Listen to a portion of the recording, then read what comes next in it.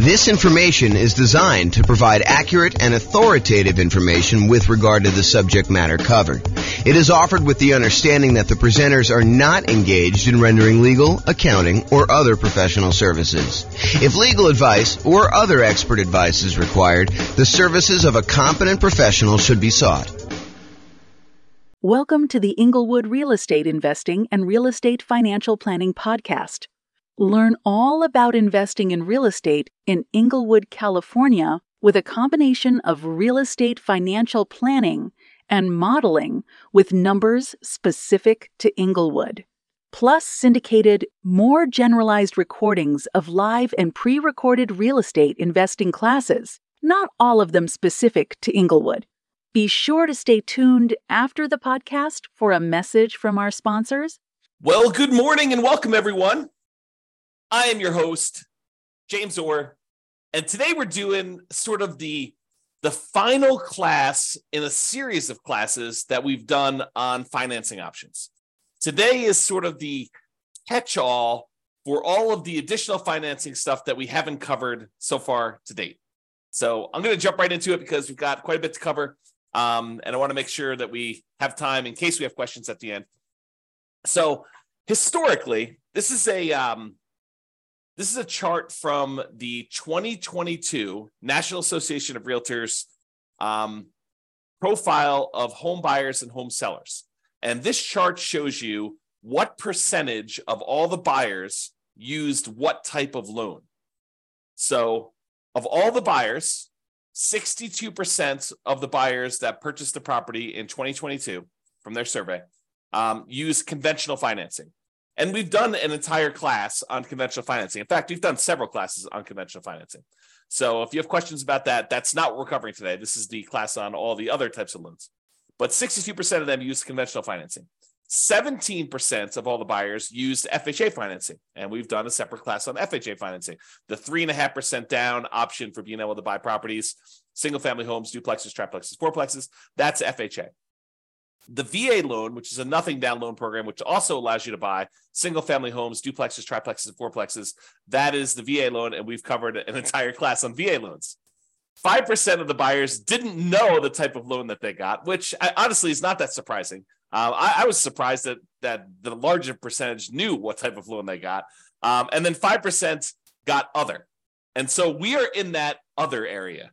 The other area is all the other financing types that have not been covered, and we've covered some of those already. So here are the primary financing options, ones that we've covered before. The conventional financing, which there's the non-owner-occupant versions, putting 15%, getting PMI, or putting 20% or 25% down and buying a property that you do not need to move into. But then there's a whole set of conventional financing for house hackers and nomads that are buying properties as investors, really, but they're moving into the property as an owner-occupant, living there for a period of time, and then they're either renting out part of it, like to roommates, or they're buying a duplex, triplex, or fourplex, and they're renting out, a property that they're living in one of the units and renting out the other ones, like multifamily property, or I think I lost my train of thought there, So they're doing the low down strategies for the conventional financing, 3% down or 5% down. Okay, so that's conventional. The FHA, we talked about that. That's 3.5% down. VA, we talked about that. USDA is a rural property. It's a nothing down loan program for single family homes, and you use that to buy rural properties in different parts of the country. It's not going to be in a major city. You may need to drive in order to qualify for that. And then we had an entirely separate class on portfolio financing, which is the financing you typically use when you are either buying in some type of LLC, you're buying with partners and forming an LLC, you're buying with some type of self-directed retirement account, or you are buying and you've already got 10 conventional loans, so that you're buying your portfolio loan after you've gotten your loan spots filled up. So we've covered an entire class on that. We're not going to cover today. So those are the primary financing options. This shows you an entire visual showing you all the financing options and then all of the additional financing options that were not the primary ones that we covered. And in order to zoom in and make it a little easier, I broke it up in 2 steps. We've already talked about these. So today we're going to talk about some of these other ones. I am not going to recover in as much detail as I did the ones where we have entirely separate classes. So the intention of this class about all the other financing options is to cover the more unusual ones that we have not yet covered. And they're so unusual that there's there's not going to be a ton of detail for you to go into because they're really, really unusual. You'll see what I mean here in a second. So creative financing, we've done an entire series of classes on that. That's all the owner financing stuff, wrap financing, buying properties subject to the existing mortgage, doing any type of loan assumption on really low interest rate mortgages there, lease option, lease purchase, the whole rent to own family, any agreement for deed, bond for deed, contract for deed, anything like that. That's all part of the creative financing family. And we've covered that in a separate class. I will very briefly run through those, but honestly, go watch the full, I don't know if it's I think it's a 2-hour class we did on just creative financing by itself, if you were interested in that. Then we've got private money, which we covered when we did the private money and hard money class. The difference in my mind between private money and hard money is private money is someone who is not usually in the business of making a real estate loan. Someone like grandma or grandpa or Uncle Larry or Uncle Bob, the people that they know you, they like you, they trust you. They may have some money invested in something else like CDs, and they're looking to get a good return on their money. And you are a real estate investor and you're looking to borrow money in order to go buy a property, but they are not typically in the business of loaning money on real estate loans. That's private money in my mind. Hard money is someone who is in the business of loaning money, and they're going to make you a loan in order to buy real estate, something like a hard money lender who is advertising and seeking out investments like this. So we talked about that in detail. I even shared with you my private money presentation of like how to go raise private money if you're going to go do that. And hard money, you don't need to go raise private. You don't need to raise hard money. They are already doing that. That is their job, is that they are providing these hard money loans. And we've covered those in a separate class. So I'm not going to deal with a ton of detail on that today either. One thing that we haven't covered super recently, but I have an entire class on as well, is the home equity lines of credit. So using your HELOC, home equity line of credit, in order to borrow money in order to acquire additional properties or buy them outright. So for example, you own your own home, your primary residence free and clear, and you want to go buy a rental property. One could, if they were so inclined, actually do a HELOC on their primary residence, use all the money from that in order to buy the investment property free and clear. So basically, they're transferring a loan, they're putting a HELOC on their primary, and they're using that to buy the property outright. Or they could use that as a down payment in order to buy another property as well. So you don't need the whole amount of money, but you could use it and still be leveraged on the invested property. So we'll talk about HELOCs a little bit, although I do have a separate class on that as well. I do not have a separate class on life insurance, so we'll talk about that today. I do not have a separate class on buying properties cash, although I take that back, because yesterday I did a class on how much faster it was, in some cases, for you to actually pay cash for property. And I know that blows people's minds because it blew my mind yesterday when we went over the class. But basically, we showed that in some markets, it actually is faster for you to take all the extra time, that significant amount of extra time in order to buy a property all cash instead of buying properties with 5% down as a nomad and doing that strategy. So that was super interesting, I think, to see how significant that was in certain markets. So I do have a separate class on self-directed retirement accounts, but we'll cover that briefly today. And then I've like other classes we've done in the past on partnerships and how to structure them and all that stuff, not specifically on the financing part, although I probably will do a standalone one on that in the future too. But that is what we're planning on covering. So let's jump into some of the stuff, but realize that there is a lot of this that you already have in the terms of a full separate class on these. Okay. All right, so creative financing. Entire separate class on this, but here's the quick overview. Owner financing, it's when a seller owns a property free and clear, they do not have a mortgage on the property, and they act like the bank. You say to them, hey, I'd like to buy your property. They say, great, I'd like to sell the property. I don't want to go get a traditional bank financing. They're like, that's okay. I'd like to get the income from the property. And you guys come to an agreement where you make them monthly payments, you negotiate the terms of the loan, you negotiate how long the loan will be. You negotiate what you need to qualify. In some cases, they'll ask you for your credit score. In some cases, they won't. Some cases, they'll want to see, proof of income. Some cases, they won't. So it's all negotiated there. The interest rate you negotiate with the seller is all negotiated. There's no set ones for that. It's not determined by a bank or anything like that. You get to negotiate it all. And so the seller will act like the bank, and they will accept monthly payments or yearly payments if you negotiate it that way, or quarterly payments, whatever you want to negotiate. And the seller will act like the bank to finance that property for you. That's owner financing. What if the seller has a loan on the property still? Well, you might be able to structure it as wrap financing then, where the seller is going to accept the payment for you, but they are going to pay part of the payment you give them on their underlying loan. They're going to wrap the financing that they have currently on the property, and they're going to give you a new loan around that. So let's say you're buying a $400,000 property, but they owe $200,000 on it with a loan that they already own. So you're going to take that $200,000 loan, you're going to leave it in place. The seller is going to collect payments on you making a payment for the full $400,000 purchase price minus whatever you decide to put up for down payment, whatever you negotiate. And then they're going to take part of the payment that you give to them, and they're going to pay that underlying $200,000 loan. That's wrap financing.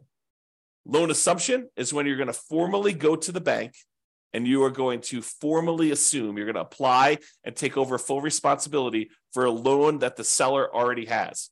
So, for example, the seller, a couple of years ago got a really, really good FHA loan, and you come in and you want to buy that property from them. You can formally go to the lender that has that loan and tell them you would like to formally assume the FHA loan, and they will have you fill out some paperwork. They may have you pay a fee, and then you take over their FHA loan with their old interest rate, which is probably attractive compared to what you can get today.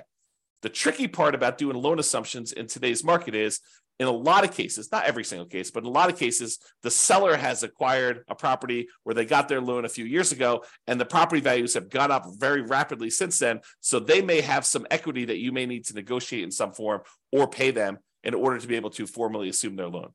Okay, so that's the loan assumption. That's part of the creative financing. Then there's the whole rent to own, lease option, lease purchase family, which is you go to a seller. You go to usually to a landlord who's renting the property, although it can be to a seller, and you go to them and you say, look, I realize you're renting this property. I would like to rent it from you, but I would also like to be able to buy it from you. They're like, that sounds good. Why don't we go ahead and do this? We will structure a lease agreement, and I'll give you an option agreement to be able to buy the property.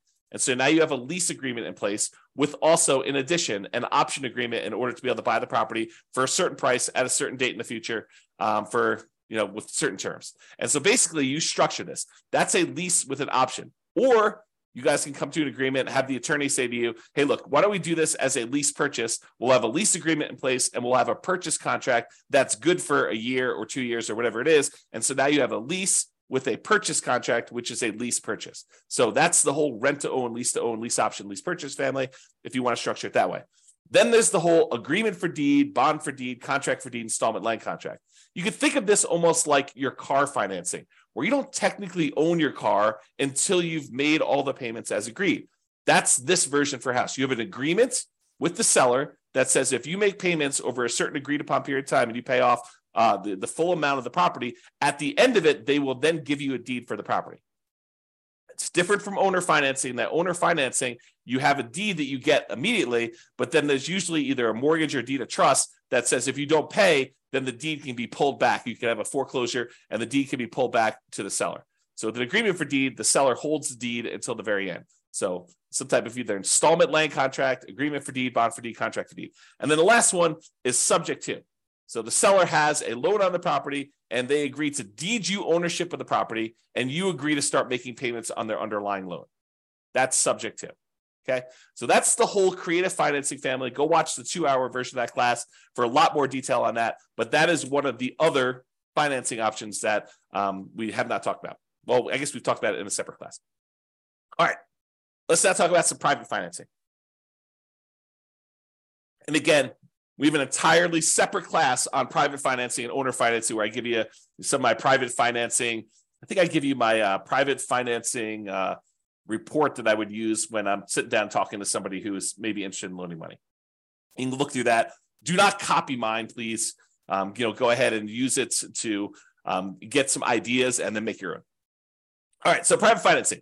We don't usually use private financing for nomads or house hackers. This is usually, like investment properties that you're not moving into, although you could, I guess, in some really rare cases, get grandma to loan you money in order to do a nomad property, but it's highly unusual. Most cases, we're actually using some type of conventional long-term financing on those. So private financing, as I mentioned before, this is friends and family. It is not someone who's in the business of making loans. So to go to somebody and say, do you know somebody who's doing private financing? That's not how you do this. What you're really asking them is, do you know someone who's a hard money lender? If you want to do private financing, you got to go talk to them individually. At Thanksgiving dinner, you tell grandma what you're doing. She's like, I got this money sitting in the CD. Why don't we do something together? You can say, that sounds like a great idea, grandma. Let's work together and you can loan me the money. That's private financing.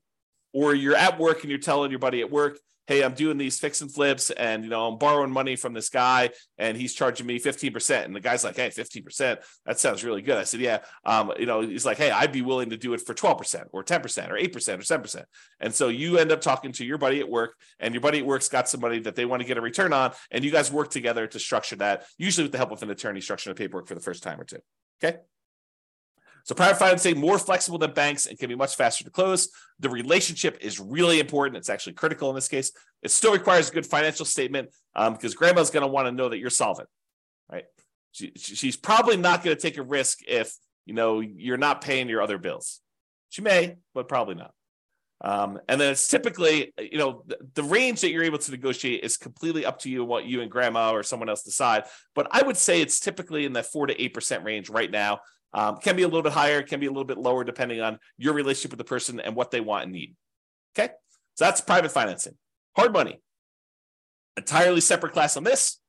Don't usually use this for nomads or house hackers because the hard money lenders are not usually willing to make consumer loans where you are moving into the property. They usually only want to make commercial loans where you are not moving into the property. So they'll do loans like stuff on fix and flips, or if you're doing some type of like BRRRR strategy where you're buying a property, you're rehabbing it, you're getting it rented out, and then you're refinancing it at this point, probably a year later. That's the new rule for doing BRRRR. So you're probably doing that, and you're using a hard money lender for that kind of 12-month period in order to do it.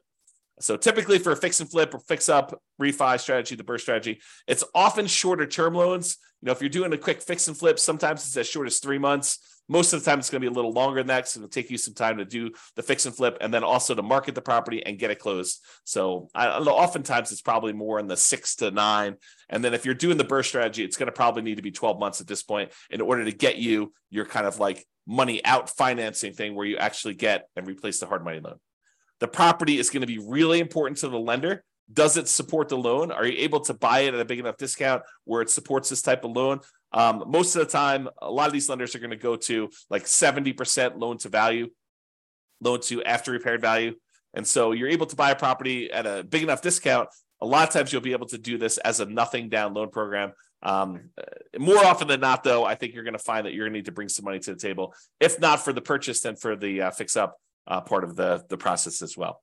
It is possible you could do it as completely nothing down, but it is tricky to do. You can do it, but it's going to be, expect a lot of hard work and jump into a lot of hoops and trying to find the perfect property, the perfect lender, the perfect situation where you're able to do that. This business of doing fix and flips is a lot easier if you have some of your own money. That's another way of saying that. The borrower will typically be screened thoroughly as well. So a lot of folks think, I'm going to go do fix and flips because I've got bad credit or no credit. And, I want to get started in this real estate investing. And this is a way for me to build up my down payment and then build up my credit while I'm doing that, pay off some old debts I've got, clean up my credit, and be able to get a property where now I can go buy long-term buy and hold properties. So they think that going in and doing like fix and flip and doing hard money is the way to go. But oftentimes the hard money lenders, not always, but I would say the overwhelming majority of times, the hard money lender is going to want to look at you as the borrower as well. Unless it's just like a ridiculously amazing deal and they feel super safe, or it's like an individual hard money lender who's sort of like, operating off the cuff and, maybe they're not making as many loans as they want to, and they're willing to take a little bit of extra risk and they're willing to do something with somebody who has some credit challenges or something like that. I think that you may be able to find those, but the ones that are in business are probably going to want to see you as a borrower to have decent credit and look at you a little bit as well as the property. So the hard money rates tend to be in that 10 to 15%, sometimes a little bit higher, sometimes a little bit lower, and usually paying 1 to 5 points. A point is a percent of the original loan amount that you're getting. And so they may charge you, 2 points and 15% or something like that in order to do it, which means you're going to pay 2% of the initial loan as a fee in order to get the loan. And then you're going to pay 15% per year interest on that. So if you only hold it a half year, you're only paying half of that. But if you fold it the full year, you're paying 15% of the original balance. My opinion, and this may change over time, but my opinion is there's more money than there are deals right now. And this can change over time sometimes. And it's also market dependent. There's some markets where there's plenty of deals. There's some markets where the market's still really hot and we're still seeing high demand for properties. And it's hard to find deals where you can buy them at big discounts, especially when there's not a lot of inventory and a lot of people still want to buy houses. So just be careful about that. It can change over time too. So realize that just because it is one way now doesn't mean 6 months from now or 2 years from now or 5 years from now or 10 years from now, that doesn't change. And hard money can be used in conjunction with other financing. So sometimes we'll go and want to do owner financing with a seller, and we'll use a really small hard money first mortgage in first position, where we're borrowing, $60,000 to go buy a $500,000 property. We're giving $50,000 of that to the seller in order to get the owner financing. Then the seller is carrying back a note for, $450,000 on a $500,000 purchase. You're giving them $50,000 of the $60,000 you borrow, and you're taking $10,000 in order to do repairs and for some holding costs or whatever else you're doing there. So that's an example where you could use hard money in conjunction with another strategy, for example, that owner financing deal. All right, so that's hard money. Lines of credit, entirely separate class on lines of credit as well. Usually it's using equity you have in your existing properties up to a certain loan-to-value limit. The loan-to-value limit does change a little bit depending on whether you're doing owner-occupant properties, like your property that you're living in, or you're doing investment properties. I would say it's more common to have these on owner-occupant properties you live in, than to do them on investment properties, although you can find banks occasionally who are willing to do these on investment properties. They tend to be more variable rate loans, although you could probably find some exceptions to that. And they have different maximum interest rates if you're doing that, and also maximum loan to values. This is the idea behind this is you can tap into equity in another property to finance a new property. The thing you need to be careful of when you're thinking about lines of credit is that make sure that the money you're pulling out of the HELOC, that the new property you're buying supports the payment on that as well. Otherwise, you've got this payment on your HELOC, and you may have used that money as a down payment, as an example, and then the property needs to support and get a big enough return, and it's going to be like what you would look at normally as your cash on cash return on investment, because normally it's thinking you're using that down payment, you've got that as money out there. So now your cash on cash return on investment needs to be enough to pay the payments on that HELOC that you got. And depending on what market you're in and what interest rates are in the property you're buying, that sometimes is hard to do. In some markets, it's easy to do, but in some markets, it's really difficult to do. So another little warning about HELOCs is, in some cases, these HELOCs can be closed early in times of tight lending periods. So if we see some type of financial crisis, it's not unheard of to have the bank call you up and tell you, hey, look, we're closing down your line of credit. Maybe they're telling you we want to see, depending on what your agreement actually with them says, but maybe they want you to pay off the amount that you owe in a certain period of time. Maybe they'll convert that to a fixed period loan, but they won't let you borrow anymore. So realize that there are times when the lender's appetite for these can change, usually with some type of financial crisis, like 2008, 2009, that sort of stuff, where now the lenders are no longer willing to have these home equity lines of credit out there and available to you in case you want to use them. So if you think this is going to be a strategy you could use universally, that may not be the best plan. If you think, hey, look, my plan is to go buy all these properties and have HELOCs on all of them, and then to use these HELOCs in order to acquire properties, that may work great until they close down all the HELOCs. And then you'd have to change your strategy. So just realize that can happen, kind of thinking ahead when you do your strategy. All right, life insurance.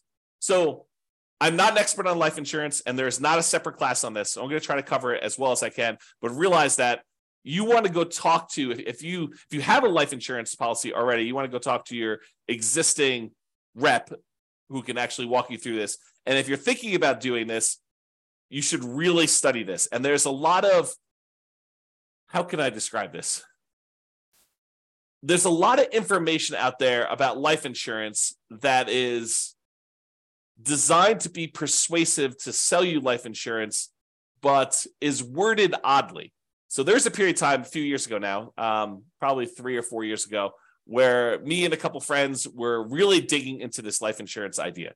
Like they talk about like the infinite banking stuff and everything like that. So there's a period of time where I was doing a ton of reading and a ton of studying this. And one of the things I came away with is the way that some people were wording their description of life insurance and how it gets used. While it was technically correct, it was, in my opinion, misleading. It was worded in such a way that you could interpret it in a true way, but you could also say that's not exactly what's going on there.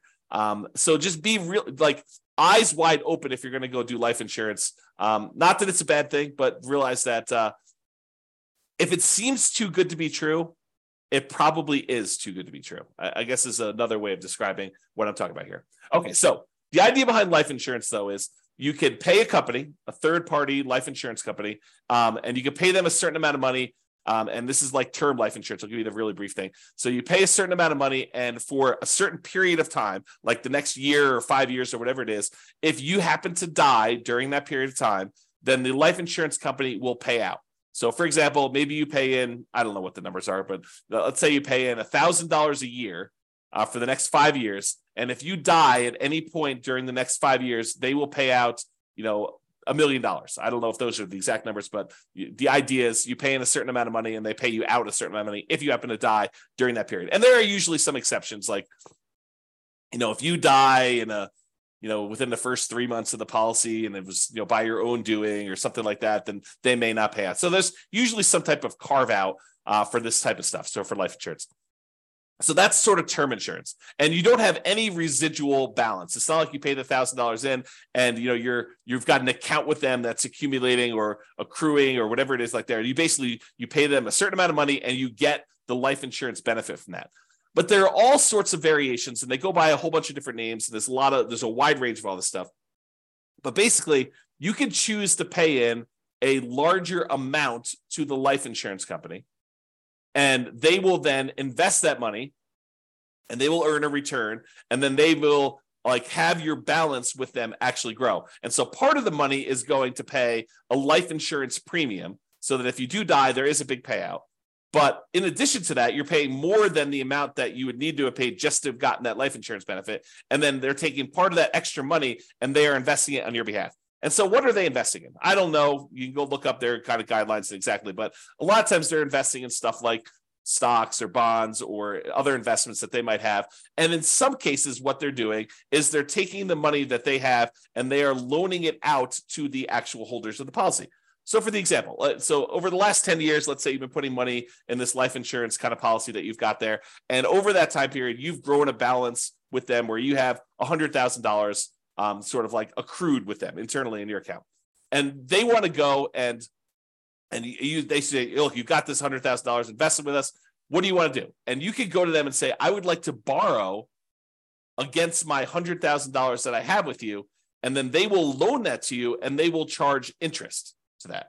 And they may not charge you the interest directly. They may sort of like do some accounting where maybe there's payments on it, maybe there's not payments on it. You really need to go talk to your policyholder as to what this might work like. But realize that any interest you're paying it to yourself instead of that money growing in whatever it is there. So that's sort of the idea. So you're really just, it's sort of like a weird savings account with some additional tax benefits and maybe some, of the policy itself going to some life insurance. They get all complicated. There's lots of variations on them. So go do that. So the idea is you may decide to pay into this life insurance policy and have this be an investment vehicle. And then you could borrow money from this in order to purchase rental properties or do something else, whatever you really want to do. It's up to you as to what you can do there.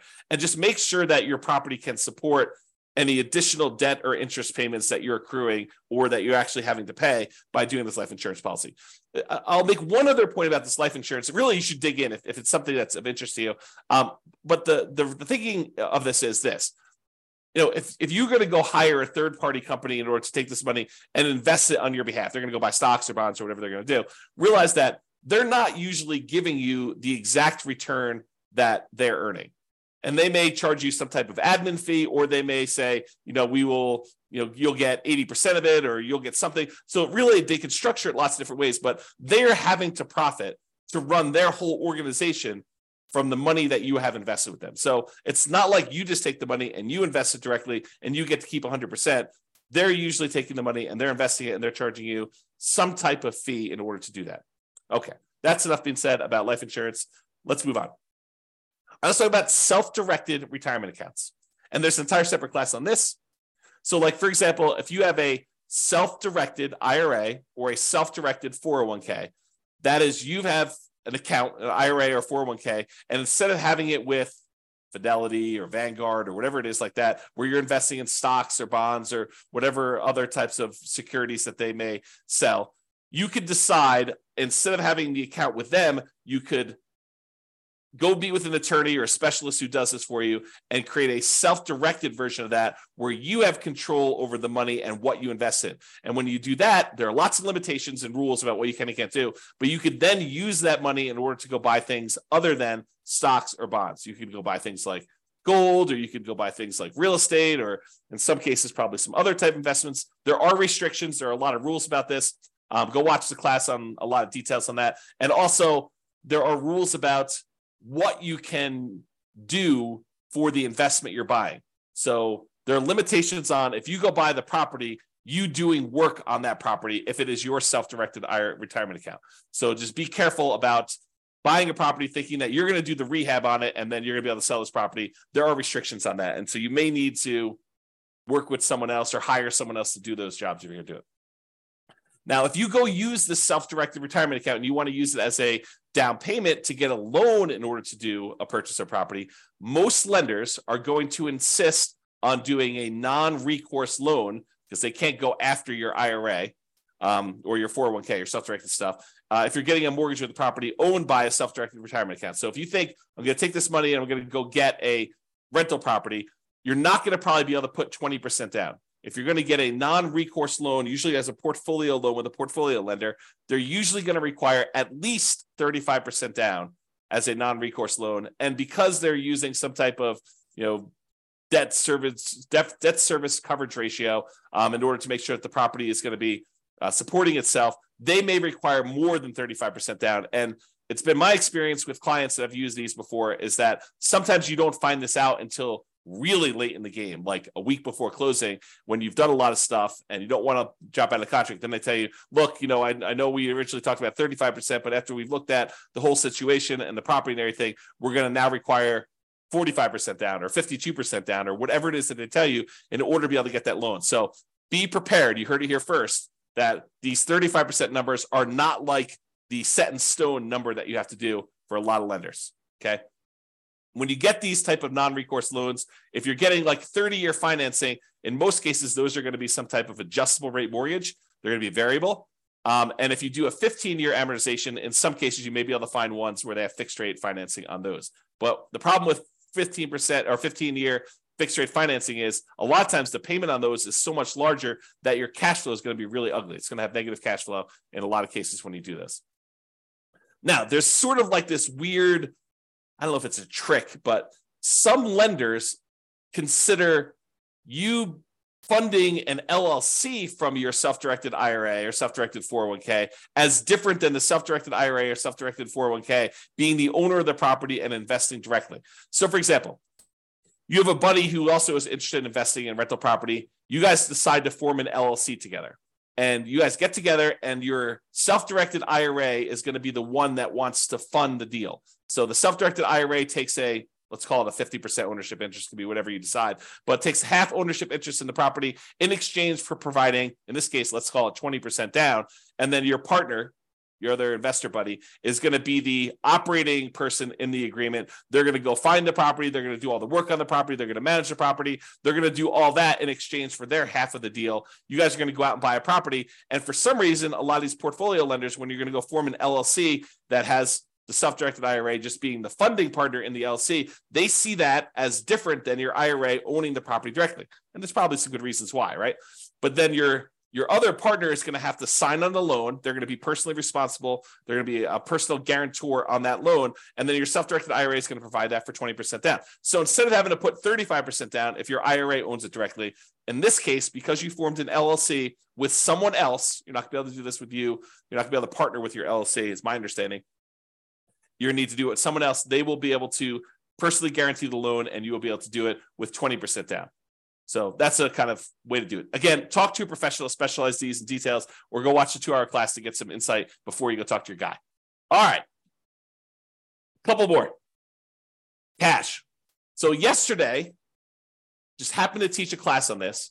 We talked about, and there's lots of variations on this, but yesterday we talked about if you're doing like the nomad strategy of buying a property as an owner occupant, 5% down, moving into the property for at least a year, living there for a year. Then after you're done living there for a year and saving up your next down payment, you convert that one to a rental.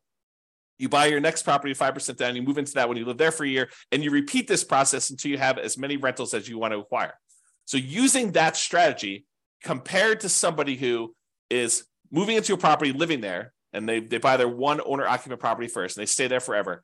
Then they start saving up using the same savings rate as the other person was for doing their nomad. So it's not a huge savings rate, but taking what seems like forever to save up to the point where you have 100% of the purchase price of the property you want to buy, and then buying a rental property, not moving into it, but buying a rental property, all cash. Then you take all the savings you have from your regular job and any positive cash flow you have from this free and clear rental property. You use that to save up and buy another free and clear property with that thing.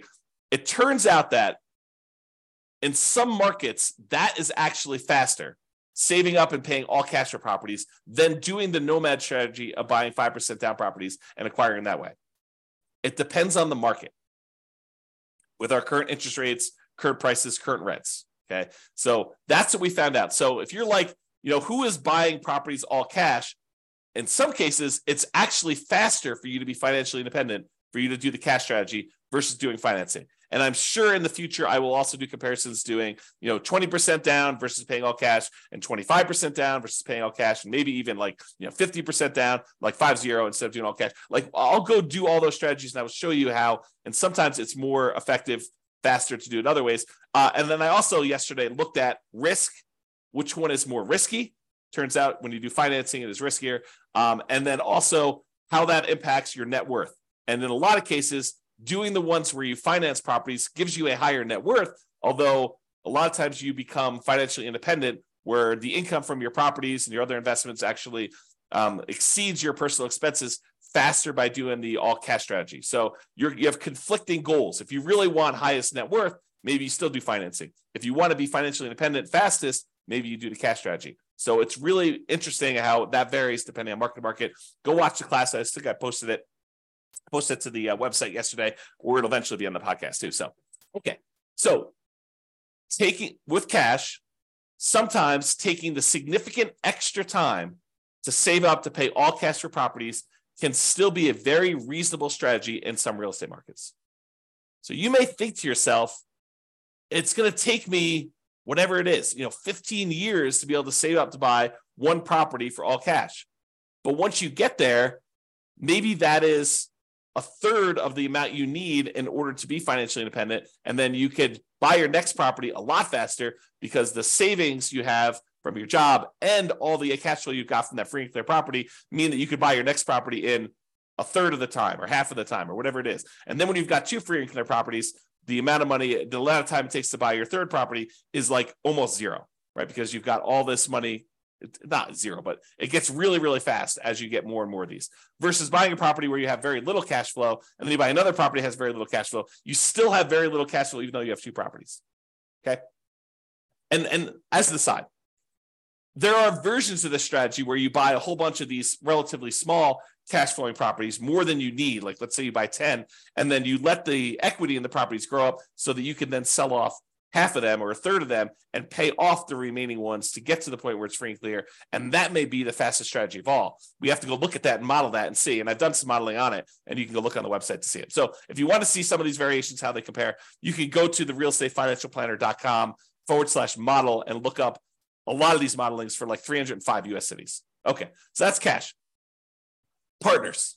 Now that we've covered like all the conventional primary strategies, conventional FHA, VA, USDA, portfolio loans, we've covered all the creative stuff, covered the private money, hard money, portfolio loans, HELOCs, like we covered all these different things. Now it's time to talk about partners, because partners is really you relying on someone else to use one of these other strategies. Right? I mean, they're going to get the money from somewhere. Either they've got cash, or they're going to go get a private money loan, or they're going to go get a hard money loan, or they're going to get a portfolio loan, or they're going to use a HELOC on their own property, or they're going to use their life insurance or their self-directed retirement account or whatever. And so the idea is that partners is really just meaning you're not the one getting the loan. You may go find the deal. You may decide you're going to be the one managing the deal. You're going to go do all the work and the heavy lifting, and your partner is going to come in and they're going to use their HELOC or their life insurance, or they've got a private money grandma who's going to loan them the money, or, they're going to go qualify for the hard money loan, or they're going to, or maybe you're the one that's coming in as a partner and you're doing creative financing deals and you need someone to come in with some cash. Like, there's all sorts of variations on this, but realize that it's really all the stuff we've already covered. It's not something new. Okay. And just be careful if you do partners. If you sign on the loan with your partner, this typically does count as a loan spot for everyone that signs. So if you go decide, hey, look, we're going to do this partnership, and the partner's the one primarily qualifying, and the lender, for whatever reason, says, hey, why don't you go sign on the loan as well? That does count as a loan spot for you. So if you're concerned about hitting your 10 loan spots before you have to go to portfolio financing, you want to be sure that you're not going to be one of the ones signing for that loan. And it may mean that you need to structure it slightly differently. So talk to your attorney and your lender to make sure that you got that structured right. Okay? So in conclusion, you're much more likely, as I showed you at the very beginning, to utilize one of the primary financing options when buying rentals. It was conventional financing, FHA, VA, USDA, and then other. And the other was like 5%, if I remember correctly. So 5% now, we've talked about all these other options you've got, from creative financing, private money, hard money, portfolio loans, all these other things that we've got here, those just are that 5%. So there's a really small chance that you're going to need to use these at all. And then if you do decide to use them, this is kind of the information you've got there. So, however, there are some more unusual, less frequently used options that we've talked about that you might want to consider, as there are more unusual situations. All right, that's all I got. Any questions from the folks that are on live? Otherwise, we're going to call it here. Hope you enjoyed the kind of series on financing. Go dig into the other classes if you want details on those. Any final questions?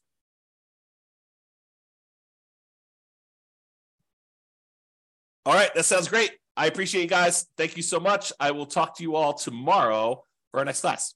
Bye-bye for now. With home prices up, mortgage interest rates up, and rents up, but not quite enough to counteract the higher prices and interest rates, cash flow on rental properties in Inglewood is harder than ever. Book a call with the Real Estate Financial Planner to apply our proprietary 88 strategies to improve cash flow on your rentals. See the show notes for a link to schedule your call and improve your cash flow today. If you're a real estate agent, lender, or professional in Inglewood that wants to help our real estate investor listeners, consider reaching out to learn about collaboration opportunities with this podcast. We'd love to add more value to our listeners by having you assist our investors buy, sell, and finance their real estate investments. See the show notes to schedule a call to discuss collaboration opportunities.